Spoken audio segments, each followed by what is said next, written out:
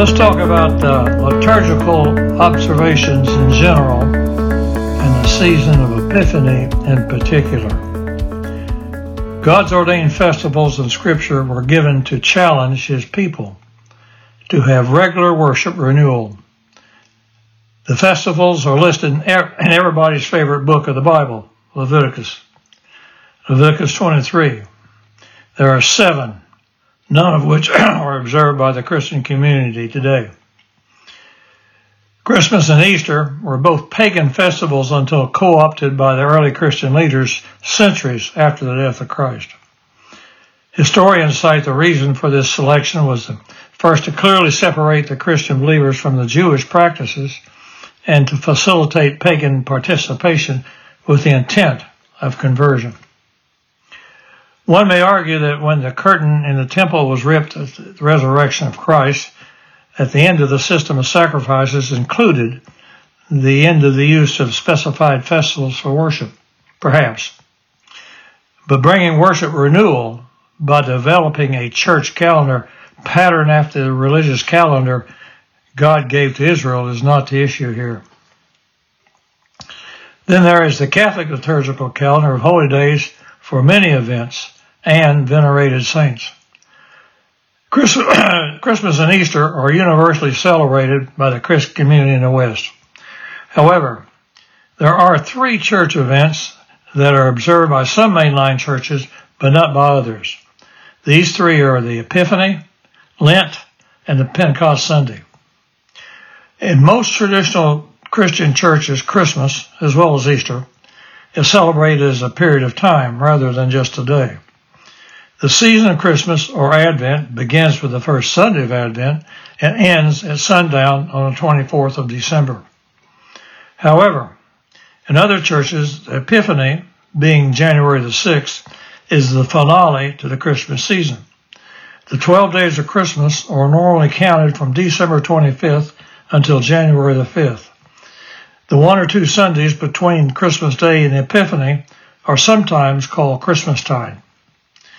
In most traditions, the day before Epiphany is the 12th day of Christmas. This is an occasion for feasting in some cultures, including the baking of a special king's cake as part of the festivals. Children often receive small gifts in their shoes to honor the Magi's gift to the infant Jesus.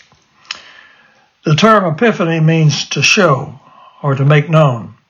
In the Western Church, the festival commemorates the visit of the Magi to the infant Jesus, which is seen as evidence that Christ, the Jewish Messiah, came also for the salvation of Gentiles.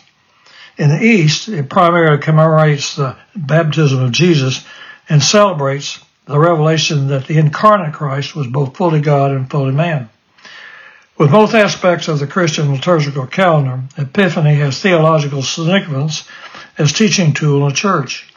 The wise men, or Magi, often brought gifts to the infant Jesus, were the first recorded Gentiles to acknowledge Jesus the King, and so were the first to show or reveal Jesus to a wider world as the incarnate Christ.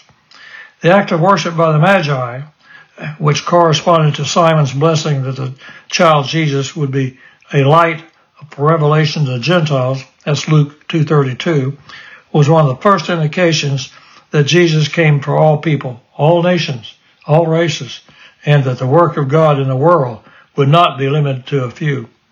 Regardless of which liturgical calendar one chooses, the purpose of events are identical to the 7 observances specified by God. They are a call to the community of believers to intentionally worship, bringing to mind God's provision, and to praise Him.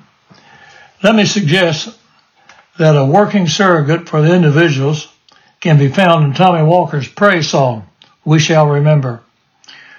One can Google the song title and get a variety of renditions. The one I liked in particular was the Dallas First Baptist Church. The first verse of the lyrics are following. We will remember. We will remember. We will remember the works of your hands. We will stop and give you praise, for great is thy faithfulness. You are our creator, our life sustainer, deliverer, our comfort, our joy. Throughout the ages, you've been our shelter, our peace in the midst of storm. With signs and wonders, you've shown your power with precious blood. You've shown us your grace. You've been our helper, our liberator, the giver of life with no end. We will remember the works of your hands.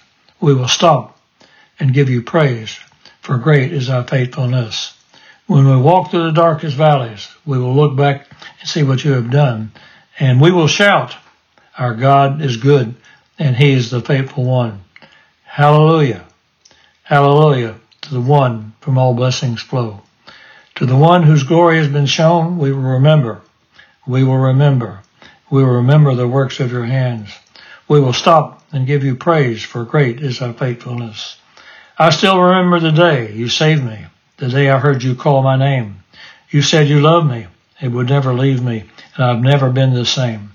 We will remember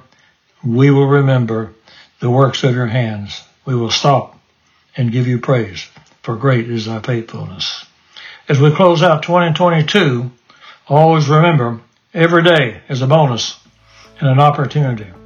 We will fail at something, we can begin again.